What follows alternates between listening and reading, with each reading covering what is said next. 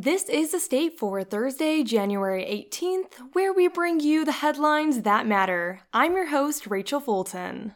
For our first story of the day, focusing on campus news, Michigan State University is encouraging students, faculty, and staff to take an anonymous survey in order to help the Department of University Health and Well-Being, or also known as UHW, set priorities and allocate resources immediately and over the next 5 years.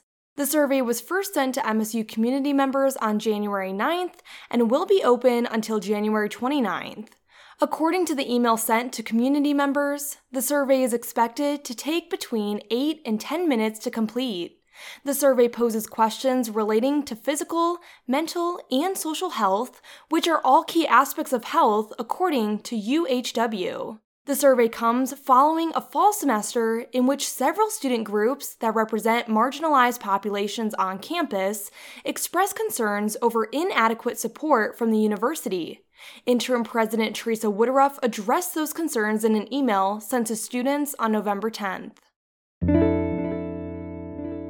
For our second story, focusing on city news, a replica of Lansing historic Turner Dodge House has been used as a Christmas and 4th of July parade float for nearly 25 years in the community. Now, this piece of history was up for auction until December 14th. This sale came after the city sold the storage barn it was kept in. The 24-foot-long, 14-foot-wide float was built in the 1990s by a Friends of the Turner Dodge House board member, and it became an annual tradition to display it in community parades.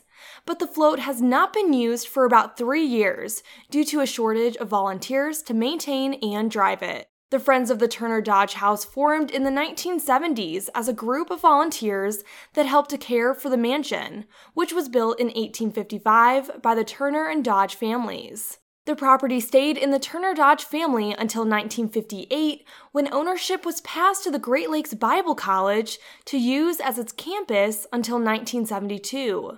2 years later, the city of Lansing purchased the house, and it is now used as an event space and historical center.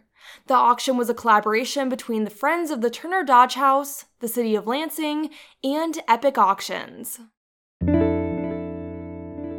And before we end our episode, today's weather forecast is predicting light snow in the morning, which will give way to cloudy skies during the afternoon, with a high of 23 and a low of 12.